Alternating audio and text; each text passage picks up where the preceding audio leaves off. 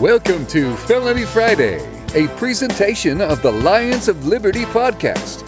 Here is your host, John Odermatt. Felons, friends, and freedom lovers, this is Felony Friday, a weekly show on the Lions of Liberty podcast.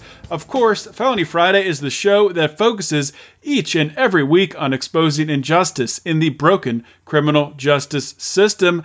And boy, I have one heck of a show lined up for you guys today. This week, I had the pleasure of interviewing attorney and author Harvey Silverglate. Now, this episode is a little bit longer. I got to speak with Harvey for roughly an hour, so I want to get to this interview pretty quickly. The show notes page for this episode can be found at lionsofliberty.com/FF66. Of course, on that show notes page, you'll be able to find detailed notes about everything that Harvey and I discussed.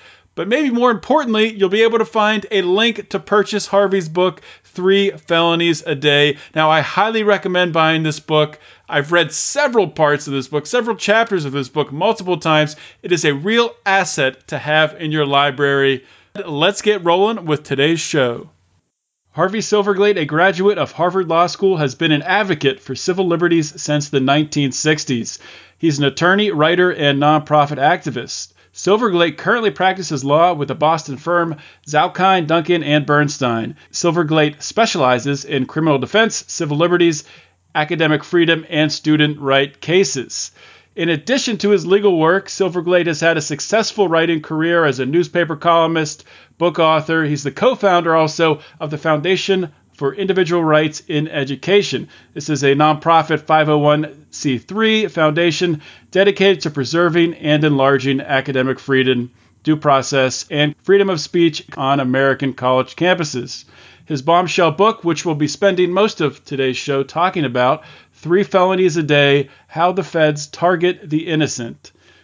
Harvey, welcome to Felony Friday. Well, it's good to be here. Well, it's an honor to have you here, Harvey, and I first really heard of your work. Actually, at the onset of this show, one of the first people I interviewed was Joseph Valero Jr., and in preparing for that interview, I listened to your interview with him, and soon after that, I purchased your book and became a fan right away. So I'm really excited about diving in and talking about some of these particular cases that I think are going to be of interest to my audience today. But before I do that, I just want to kind of ask you a broad question. I know, your bio, your history, throughout your life, you've been a passionate defender of civil liberties. And I just wanted to ask you from your perspective, in your lifetime, over the course of your work in the legal field, have you seen an expansion in individual liberty, do you think, or do you think that the government is really intervening more in individual liberty? Have you seen a contraction in our rights? Well, I think that I have seen an enlargement of certain, like First Amendment rights, a refinement of some due process rights. But by and large, what I have seen is a continuing tension between what I now think are the ever-present desires of government to control more and more areas of American life, and the attempts by civil libertarians and others within the population to try to fight back and restrict those efforts. I think that the battle is never ending. The struggle for freedom is never ending. And it's just something that has to be assumed by generation after generation. For example, Alan Charles Quarles and I co-founded the Foundation for Individual Rights in Education, FIRE, in 1999, because after the publication of our 1998 book, The Shadow University, The Betrayal of Liberty on America's Campuses, we started to get hundreds and hundreds and hundreds of calls and letters from students and even faculty members whose liberties were being infringed and academic freedom was being infringed on college campuses. We couldn't handle them all, so we started FIRE. I was sure that the situation on the campuses, the restrictions of rights on the campuses, the idiocy of the takeover by bureaucrats over professors on the campuses was so dysfunctional and so absurd that surely fire would not have to be in existence more than 10 years before this problem was solved. And so I sort of planned my life on the assumption that I would have to spend a considerable amount of time fire for 10 years, but then I'd be able to take that time and devote it again to my law practice and to other things that I do. And lo and behold, the 10-year point came and went, and the situation on the campuses, despite all our efforts, had actually gotten worse. The number of bureaucrats had mushroomed. The imposition on free speech and other student activities and rights had increased. And its fire is now in, I think, its 17th year, and an end nowhere in sight. So that really confirmed what I should have realized, and that is the fight for liberty is never ending. It's never won with any finality, and you just have to keep vigilant and keep fighting. Yes, Harvey, indeed, the fight is never ending, and I'm assuming that's one of the reasons why you wrote this book, 3 Felonies a Day, How the Feds Target the Innocent. And I want to talk about a couple cases in this book, a couple different instances throughout the book that I think are going to be of great interest to my audience. In the first case, I think it'll be of great interest to libertarians everywhere because it deals with a guy who has sort of become a notorious character in the libertarian movement, in the Libertarian Party, with this past election in 2016, and that is, of course, Libertarian Vice Presidential candidate William Weld, known as Bill Weld, this election cycle. Yep. And in your book, in chapter 1, I think it is, maybe the second or third story in that chapter, and first of all, the way that your book is laid out, talking about different segments, going through tales of really prosecutors and U.S. attorneys who are going over the line, pushing it, and then moving into the medical field and on from there. It's organized in a nice way that it's easy to jump around and you can read about what you want to. So I wanted to point that out. But to get back to this Bill Weld case, I wanted to ask you, a lot of people, or at least myself, I wasn't familiar that Ronald Reagan had appointed Bill Weld as a U.S. attorney for Massachusetts. I knew that he was a U.S. attorney, but I didn't realize this happened way back in 1981. So the one case you talk about, it's so interesting, and I was wondering if you could talk a little bit about you had a client in this case, Theodore Anzalone, and he was really a victim of Weld's attempt to sort of manufacture some corruption as Weld had a mind to take out the mayor to further his own political agenda. So could you share a little bit about that case and your involvement? Yeah, first of all, I should say that by and large, I like Bill Weld, and I've always liked Bill Weld. The fact that I'm critical of his office and his handling of some of the cases when he was the United States attorney is more an indictment of the structure of federal prosecutions and federal law. It is, the old saying, a prosecutor can indict a ham sandwich. Well, it's true, particularly in federal law, because it's so vague and so broad and so amorphous that you can go through the daily activities of any citizen or non-citizen, and you can find some arguable violation of some federal criminal statute. And that dangerous situation pertains whether the Democrats or the Republicans are in charge, or even when somebody with libertarian leanings, which Weld has and has always had, is in charge. So there is never a respite from the federal prosecution machine. And we should never assume that the right person gets in office, we're safe. We're not safe until the laws are changed. So Weld, when he became U.S. attorney, he was obviously quite ambitious. I think everybody who knew him, and I did know him, I still know him, felt that he was aiming for either high federal office or for the governorship.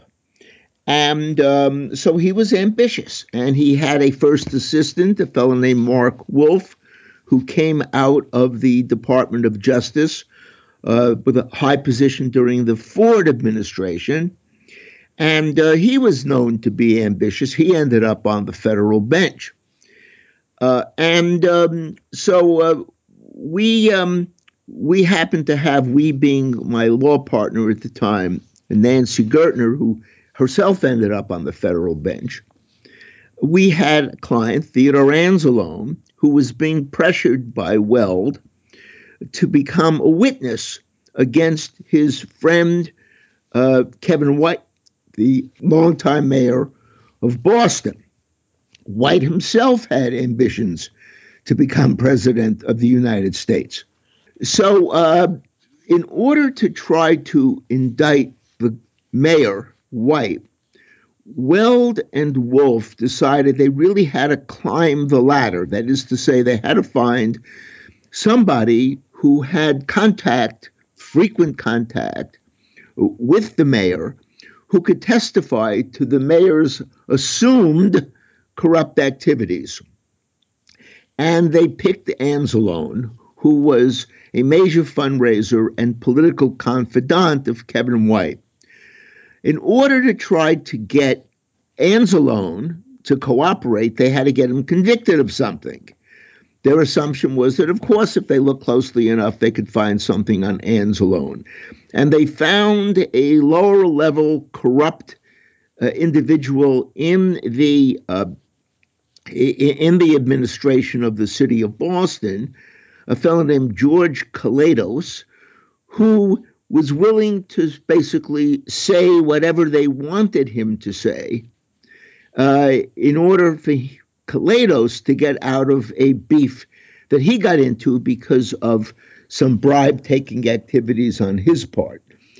And they made a deal with Kalados that they would give him a free pass on any other legal problems he had if he could deliver Ted Anzalone to the U.S. Attorney's Office. And Kalados proceeded to do just that with a story about supposedly Theodore Anzalone hitting up a contractor for several $1,000 campaign contribution to the Kevin White campaign.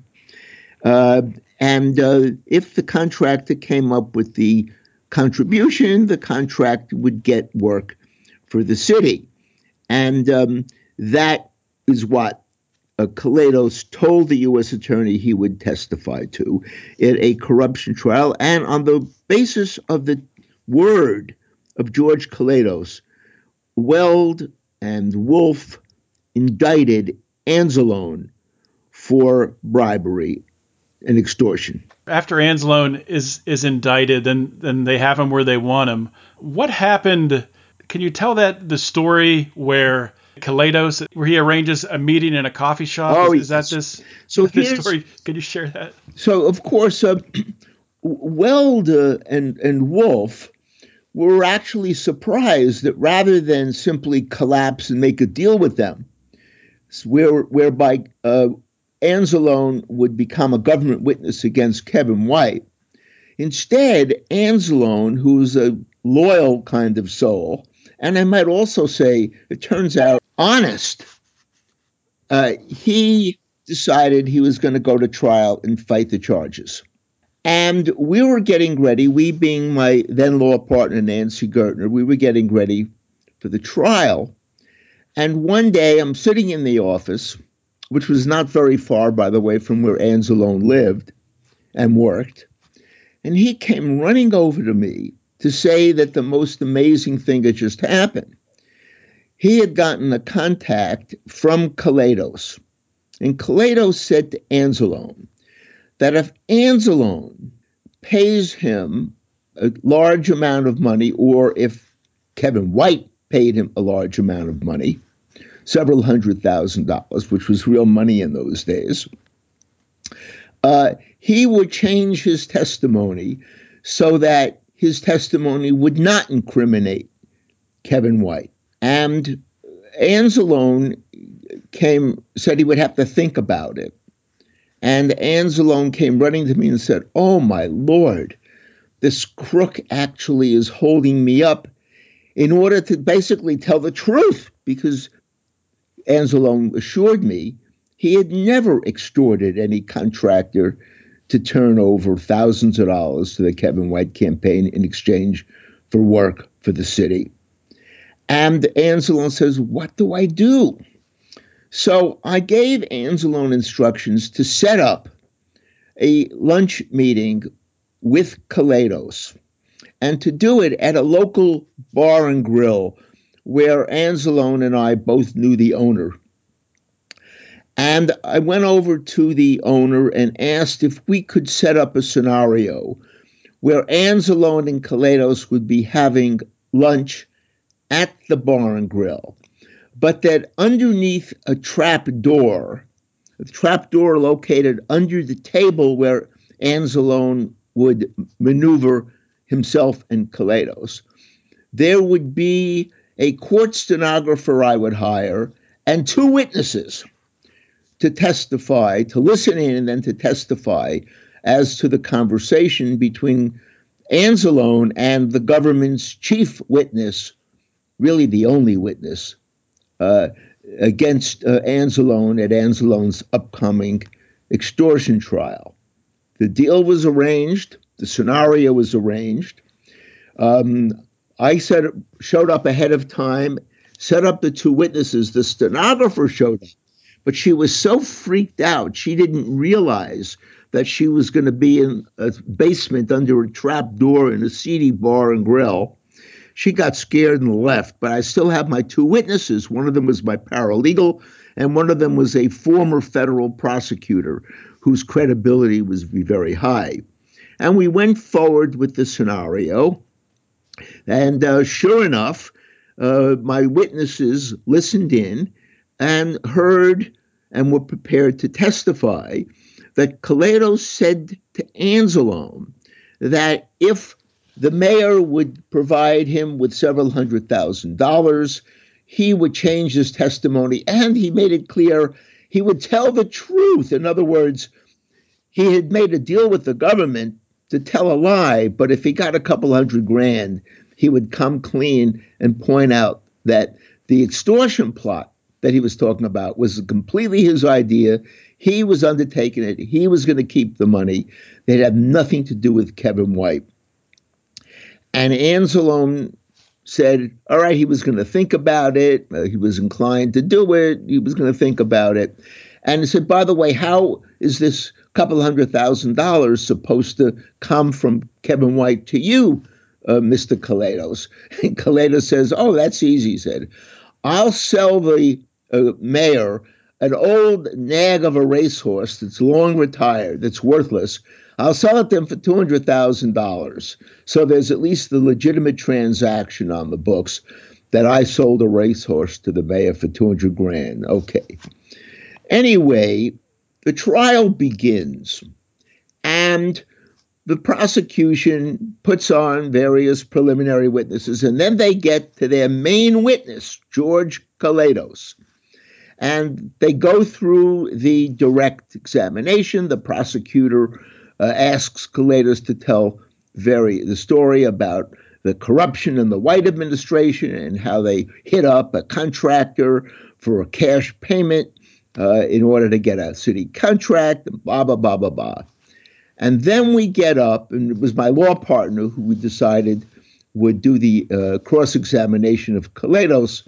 We felt that it was better to have it done by a harmless-seeming woman. At the time, there were very few women trial lawyers and criminal defense trial lawyers in Boston.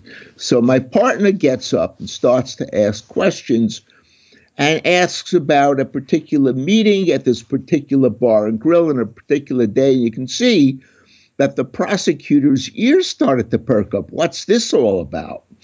Well, they found out pretty soon, and we They called a conference up at the bench and complained to the judge that we hadn't given them advance notice about this. And we said, well, of course not, because you would have told Koletos about it and he would have changed his testimony. In order to get this guy to tell the truth, you actually had to trick him into telling the truth at the trial.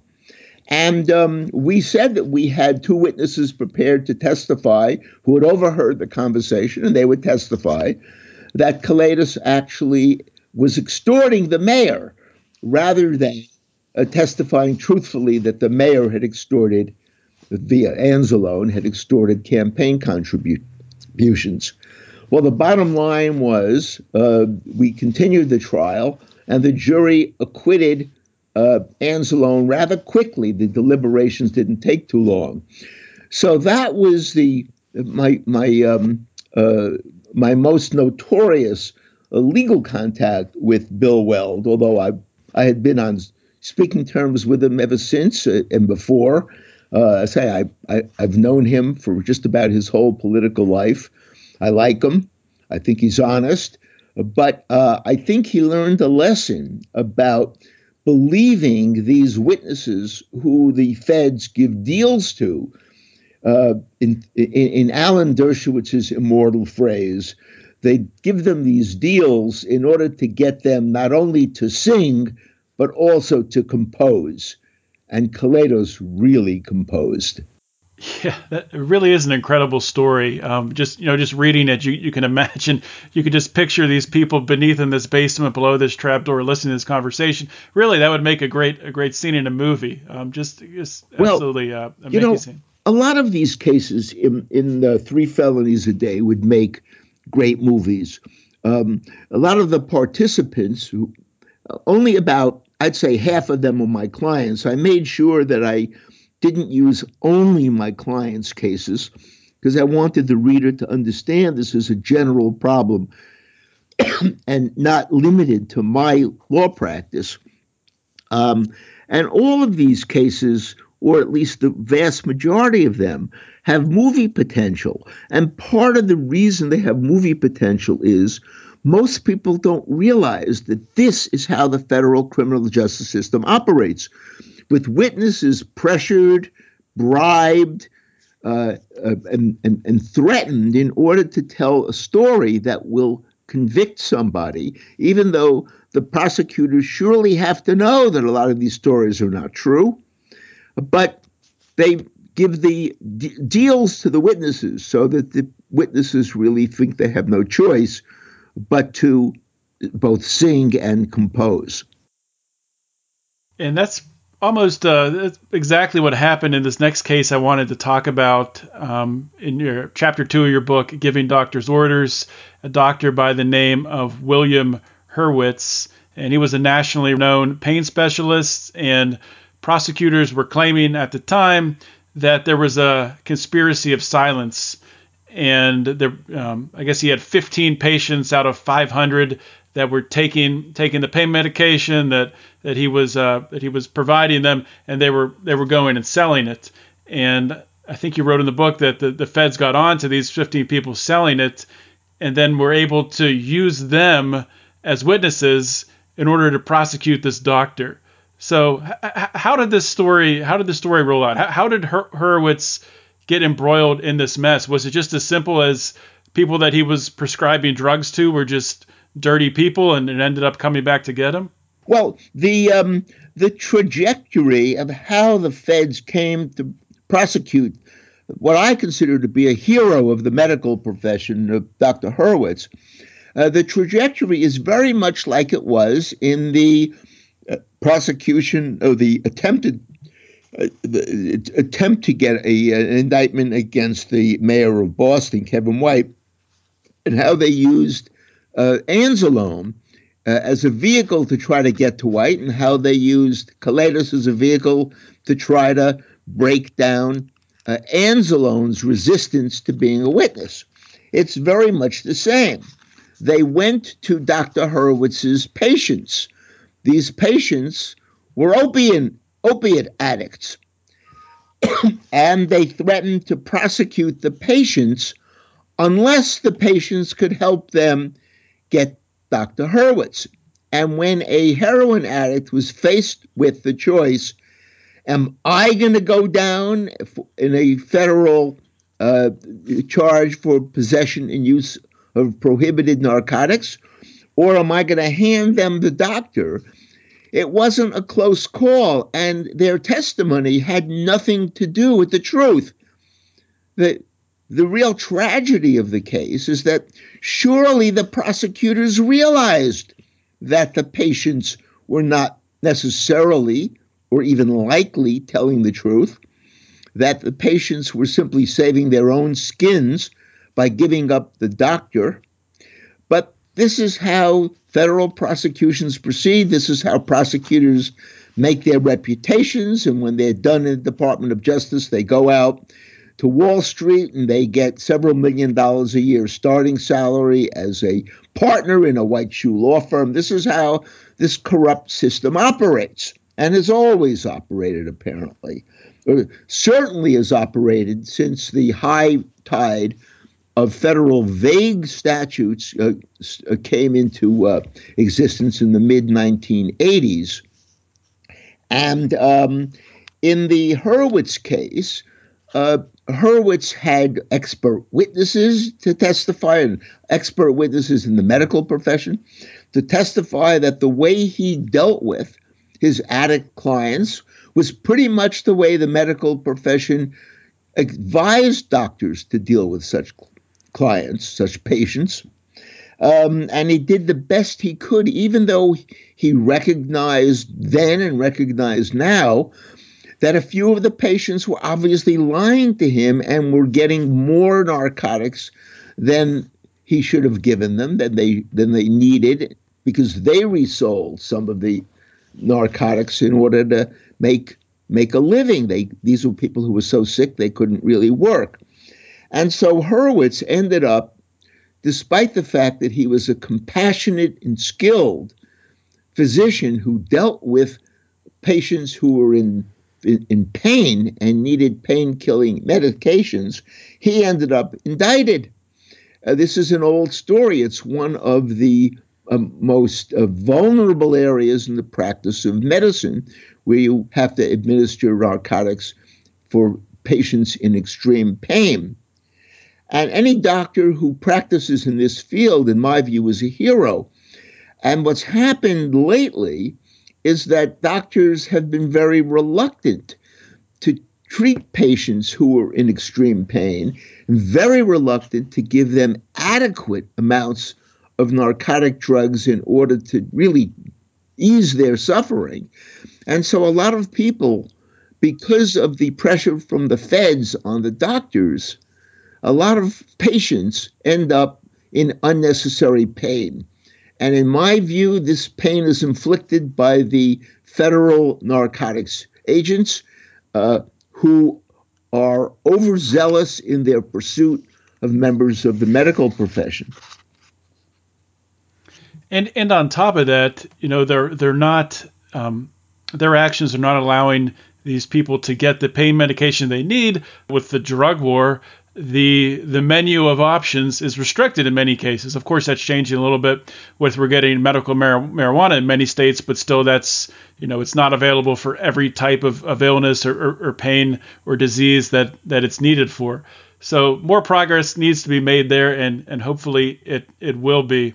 I did want to talk to you next about, this is a subject that I think everyone understands. The government is known for. The government is always going after people's money. They're always going after seemingly successful people and trying to bring them down, if for no other reason than, I don't know why, just to knock them down a peg, because it looks like an easy win. Because if somebody's making a lot of money, they must be doing something wrong.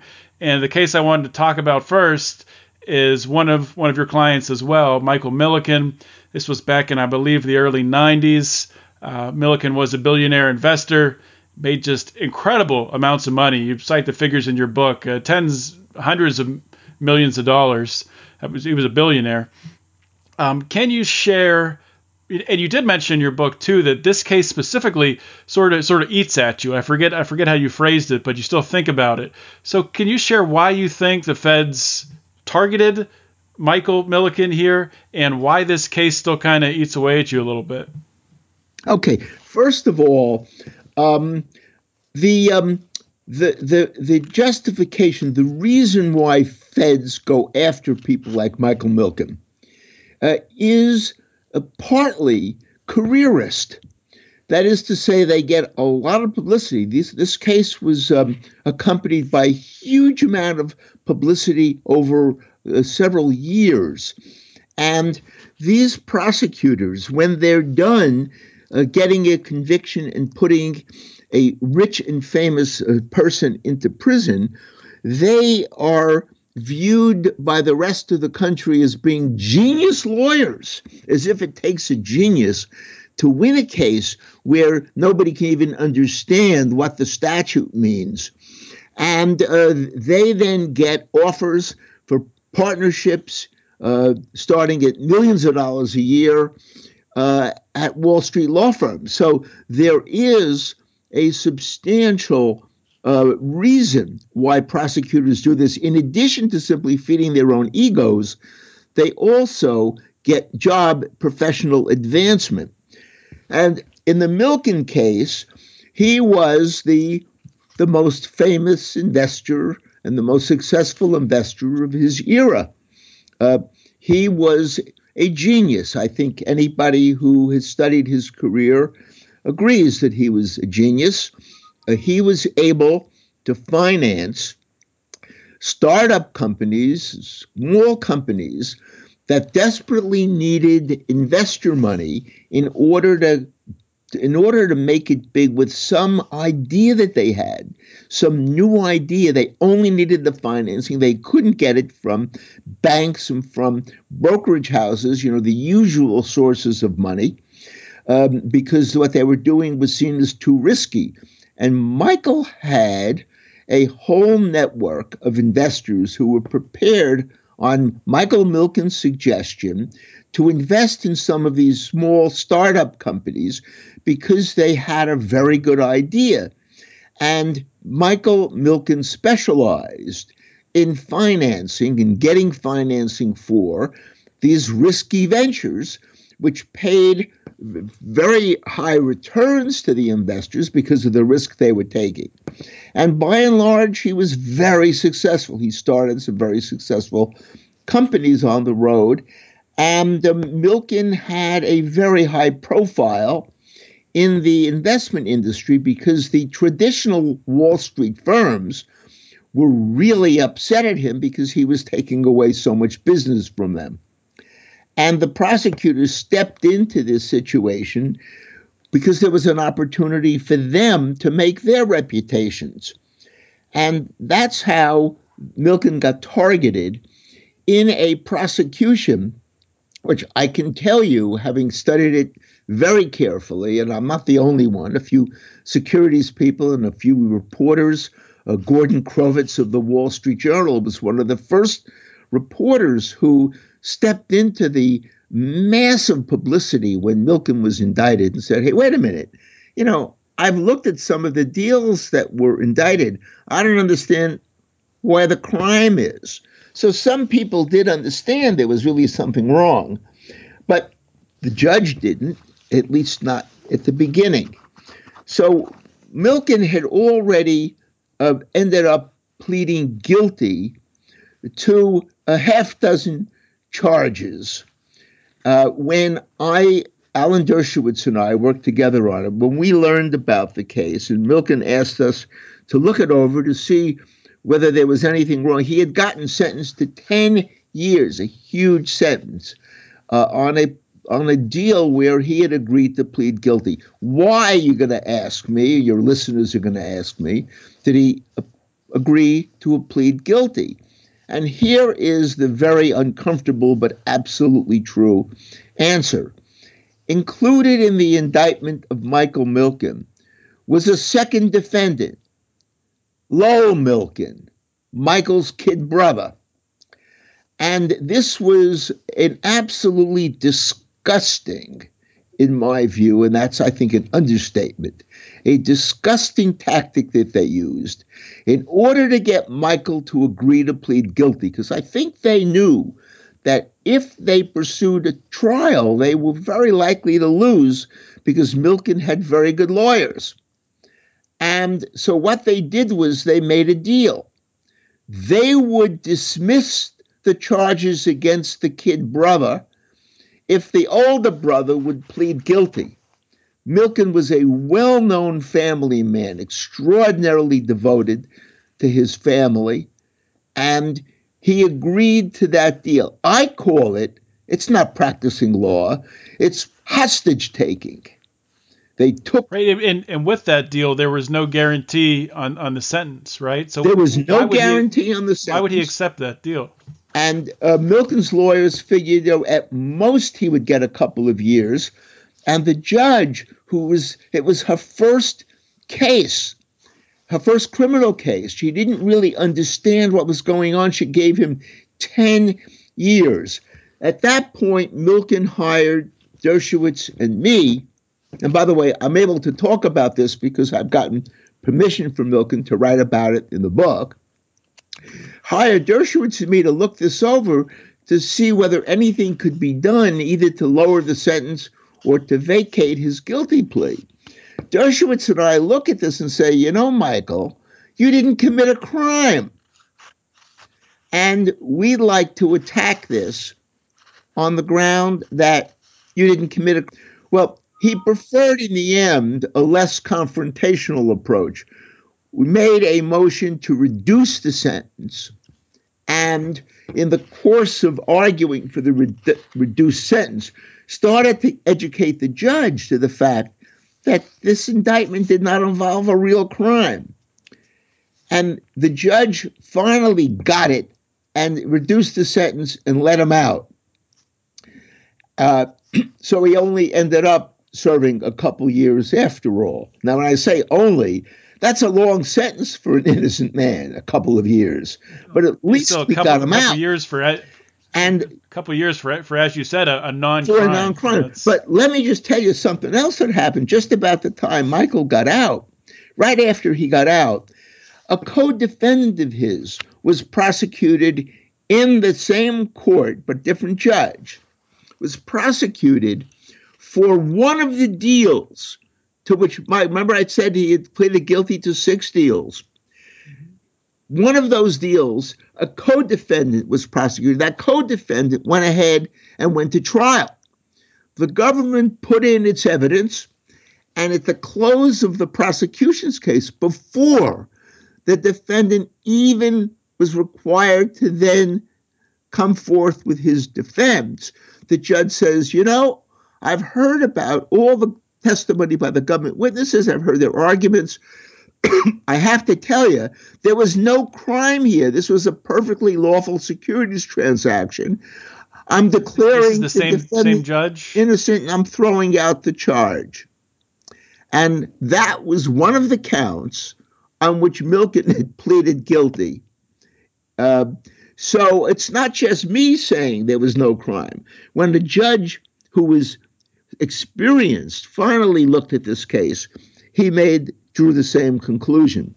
So these the case of Milken always stuck in my craw for a lot of reasons, but the main reason, the use of the younger brother as a hostage. I thought that was such a low blow that if I had the power to do it, I would have indicted the prosecutors for hostage taking, for extortion, essentially for blackmailing Michael Milken. I thought it was such a low blow. Yeah, it was essentially a shakedown. And I want to talk about this next case. I think it's going to be the last one we have time for. And on this show, Felony Friday, we play a little game from time to time called Is This a Crime and Should Anyone Do Time? Is it a crime? Should they do time? Or do you think they learned their lesson from a hefty fine? Is it a crime? Should they do time? And since we have to ask the question, is the system down or out of line? That there was our Is it a crime, and should anyone do time? Theme song created by none other than Dan Smots of Goulash Media. Thank you, Dan. So for this next case, I want to play that game. So if you can tell me afterwards when I describe it, if you think that this individual actually committed a crime and if they should have done any time. And I'm talking about Martha Stewart. This is a case that everyone thinks they know about. They think they know what happened. They think she was convicted of insider trading, and that's really not what happened.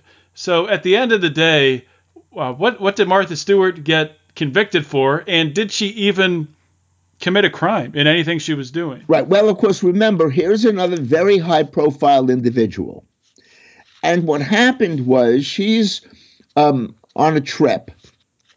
And she gets a call from her broker telling her that the chief executive officer, a major shareholder of a company in which she had a rather modest investment, had just made a call to Merrill Lynch, where the broker worked, ordering that all of his and his family's shares be sold immediately. The broker, not knowing what the inside information was, what news prompted the chief shareholder and CEO of the company to dump his stock, figured obviously there's something wrong with the company and it hasn't been announced yet. And he calls Martha Stewart and says, I suggest you sell your stock.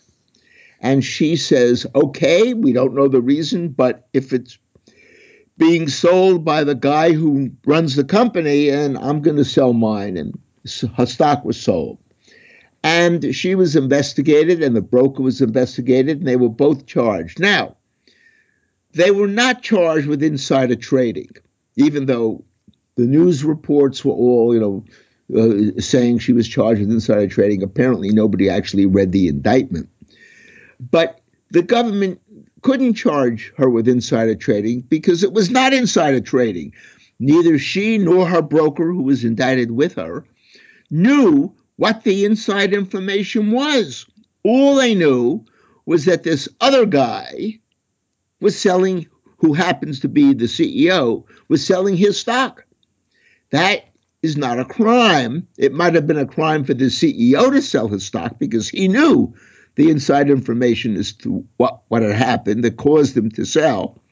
But Martha Stewart, the broker, didn't know. So how come they were indicted? Well, this is an old government trick. I hope you listeners are listening carefully because it could happen to any of us. The SEC and the Department of Justice started an investigation, and they asked Martha Stewart and the broker to come in and answer questions under oath. And Martha Stewart and the broker, being very nervous about this, instead of telling the truth, which, by the way, would have exonerated both of them, they concocted a false story as to why Martha Stewart sold her stock. The false story was that she had agreed with her broker a long time ago when she bought the stock that if it fell to a certain level, she was going to sell. Or if it rose to a certain level, she was going to sell. In other words, there were trigger points agreed between her and her broker, and that the stock hit the trigger point, and the broker called her up, told her it hit the trigger point, and she ordered the sale of her shares. This was a false story, and the government was able to prove it was a false story. And they were indicted for telling a false story. Now, here's the reason this was possible, this prosecution was possible. There is a federal statute, believe it or not, that makes it a felony not only to lie under oath when you're being questioned by the feds, but to lie even not under oath. So if an agent comes to you and starts asking you questions or calls you in and starts asking you questions, and you're not under oath, and you tell a lie, you have committed a felony that can expose you to a 5-year prison sentence. This is the infamous so-called federal false statement statutes that is responsible for the filling up of quite a few prisons just in itself. And this is why I always say, anytime I have the opportunity to reach people, to tell them, keep your mouth shut. They said to me, but it looks bad if I don't answer questions. I tell them it's going to be worse if you do, because these are not honest people asking you these questions. They're looking to trap you. They are not looking to learn information. And that's what happened to Martha Stewart. She got trapped. There was even, get this, the original indictment that she went to trial on not only charged her with a false statement made to the agents on which she was convicted, but there was another charge that the judge, even the judge, couldn't stomach and threw it out before it got to the jury. And here's the charge. When she was indicted, when the government first disclosed that she was the subject of an investigation, she had a statement read by the PR person for her company, the famous Martha Stewart Omnimedia company. It was New York's. I don't know if it was New York Stock Exchange, but it was a well-known listed investment security. She had a statement issued that indicated that she had not committed a crime, that she told her this false story, and that was issued by her PR people. And the government included that in the indictment on the ground that this was delivering false information to investors, that her denial of guilt constituted a securities violation because it was delivering false information to investors in her company's stock. The judge realized that this was a theory so subject to prosecutorial abuse that the judge ditched it and left only for the jury the false statements to the SEC investigators and prosecutors. But Martha Stewart was really tricked into making a false statement in a case where she was not guilty of what everybody thought was the crime involved, and that is insider trading. She did not commit insider trading. I'm assuming she wasn't acting on the advice of an attorney to make up a story. That had to be something concocted just between her and her broker, right? I mean, no attorney would advise something like that. What she should have done was consulted counsel immediately and maybe consult a couple of lawyers, get a consensus view, and act accordingly. She really, as they say, jackpotted herself. But, it's very easy to do because these statutes, an ordinary person would have assumed that, well, yeah, she must have acted on inside information. She learned that this insider had been selling his stock. And yet, since she didn't know the information itself that caused the insider to sell, she was not guilty under the insider trading laws. But she didn't know that, and her broker didn't know that. That's really interesting. I think I learned something there. It's not only just knowing of an event that happened. If you don't know the reason why it happened or underlying insider information, then it's not insider trading. Unfortunately, Harvey, we're out of time here today, but I do want to give you the opportunity to let all my listeners know what you're working on now, anything you want to plug, where they can follow you on social media or find your website. And of course, I'll link to your book, 3 Felonies a Day. I'll link to that on the show notes page so people can buy it. You'll be interested to know that I'm working on, in addition to my cases, I'm still practicing law. The government is still doing what it's doing, and I'm doing what I'm doing. I am working on a sequel to 3 Felonies a Day. The tentative title is Conviction Machine. And in Conviction Machine, I'm making recommendations for legislation and court doctrines that could reduce, if not eliminate in some instances, the chances of an innocent person being convicted of a federal crime. In other words, the problems highlighted in 3 felonies a day, I'm hoping I can recommend solutions in conviction machines, solutions that might actually be adopted by Congress or might be adopted by the federal judiciary. And the reason I'm doing that book is because my publisher said, you know, Harvey, you've done a great job in outlining how easy it is for innocent people to get convicted in federal court.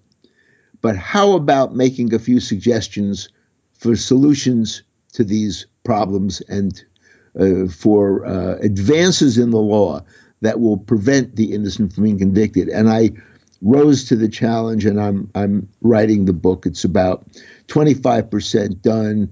I'm hoping sometime next year it will come out. Well, that's a great idea for a book, and definitely something that is necessary, and I look forward to when it comes out, hopefully getting to have you back on the show to talk about it. So I want to thank you once again. This is a real honor speaking with you. Thank you so much for coming and spending some time with the Felony Friday audience. Righto, it's really my pleasure and my honor. All righty, thank you. Hope you all enjoyed today's episode, my interview with the great Harvey Silverglate. And since this episode ran just a little bit longer than normal, I'm going to refrain from your typical post-show rant that you would hear from me. And also, you'll probably notice that I refrained from putting in a commercial in the middle there. I wanted you guys to get an uninterrupted interview with Harvey today, and I think it came off really well. I really enjoyed talking with him, and I hope you guys enjoyed listening to him. I do have a few quick favors to ask you guys. If you're still listening here, if you loved this episode, please share this show. Share it with your friends, share it with your family, share it with strangers, share it with... And second, please go to iTunes and leave us a 5-star rating and review. Even if you don't use iTunes to listen, please consider doing this. It helps us tremendously with their ranking system. And like it or not, iTunes is the #1 podcast listening app out there. And where we rank in their system there helps us a lot, helps us to reach a wider audience. So we really would appreciate you doing that. And also, just one more time, I want to encourage everyone to check out Harvey's book. You can find a link to purchase it on the show notes page at www.lionsofliberty.com/ff66. If you purchase through that link, that's our Amazon link. A little bit of that money will come back to the show at no cost to you. So we really do appreciate that. And also, while you're surfing around on the interwebs, reading the show notes page, please check out the Lions of Liberty store. You can find that at lionsofliberty.store. And you can check out our t-shirts. We have 3 different designs. We also have some beer koozies, so check that out if you haven't yet, and buy some stuff to support the show. And also, if you're a long-time listener of this show, this doesn't really apply to new listeners. I don't want to pressure any new listeners who just found this show into becoming members of the Lions Pride, unless you really want to. But, you know, if you've listened to the show for a while and you want a little bit more, if you want more content, I really want to encourage you guys to check out and consider joining the Lions Pride. Now, we do roll out a lot of exclusive content just to our Lions Pride members. There's extra interview questions that are given. I know Tom Woods did some extra interview questions just for our Lions Pride. We did a conspiracy roundtable. We actually released some interviews early. The Judd Weiss interview that is actually going to release this upcoming Monday, our Lions Pride group has had it. They've listened to it last week. They've had it for a week. So that's definitely a huge perk right there. And you can get access to all that stuff for as little as $5 per month. Of course, you can donate a little bit more and get more freebies, more goodies, 5, 10, 25 a month, whatever you want to give. We very much appreciate that. That's all I have for the show today, guys. I really appreciate everyone listening. This is John Odermatt signing off. Always remember to keep your head up and the fires of liberty burning.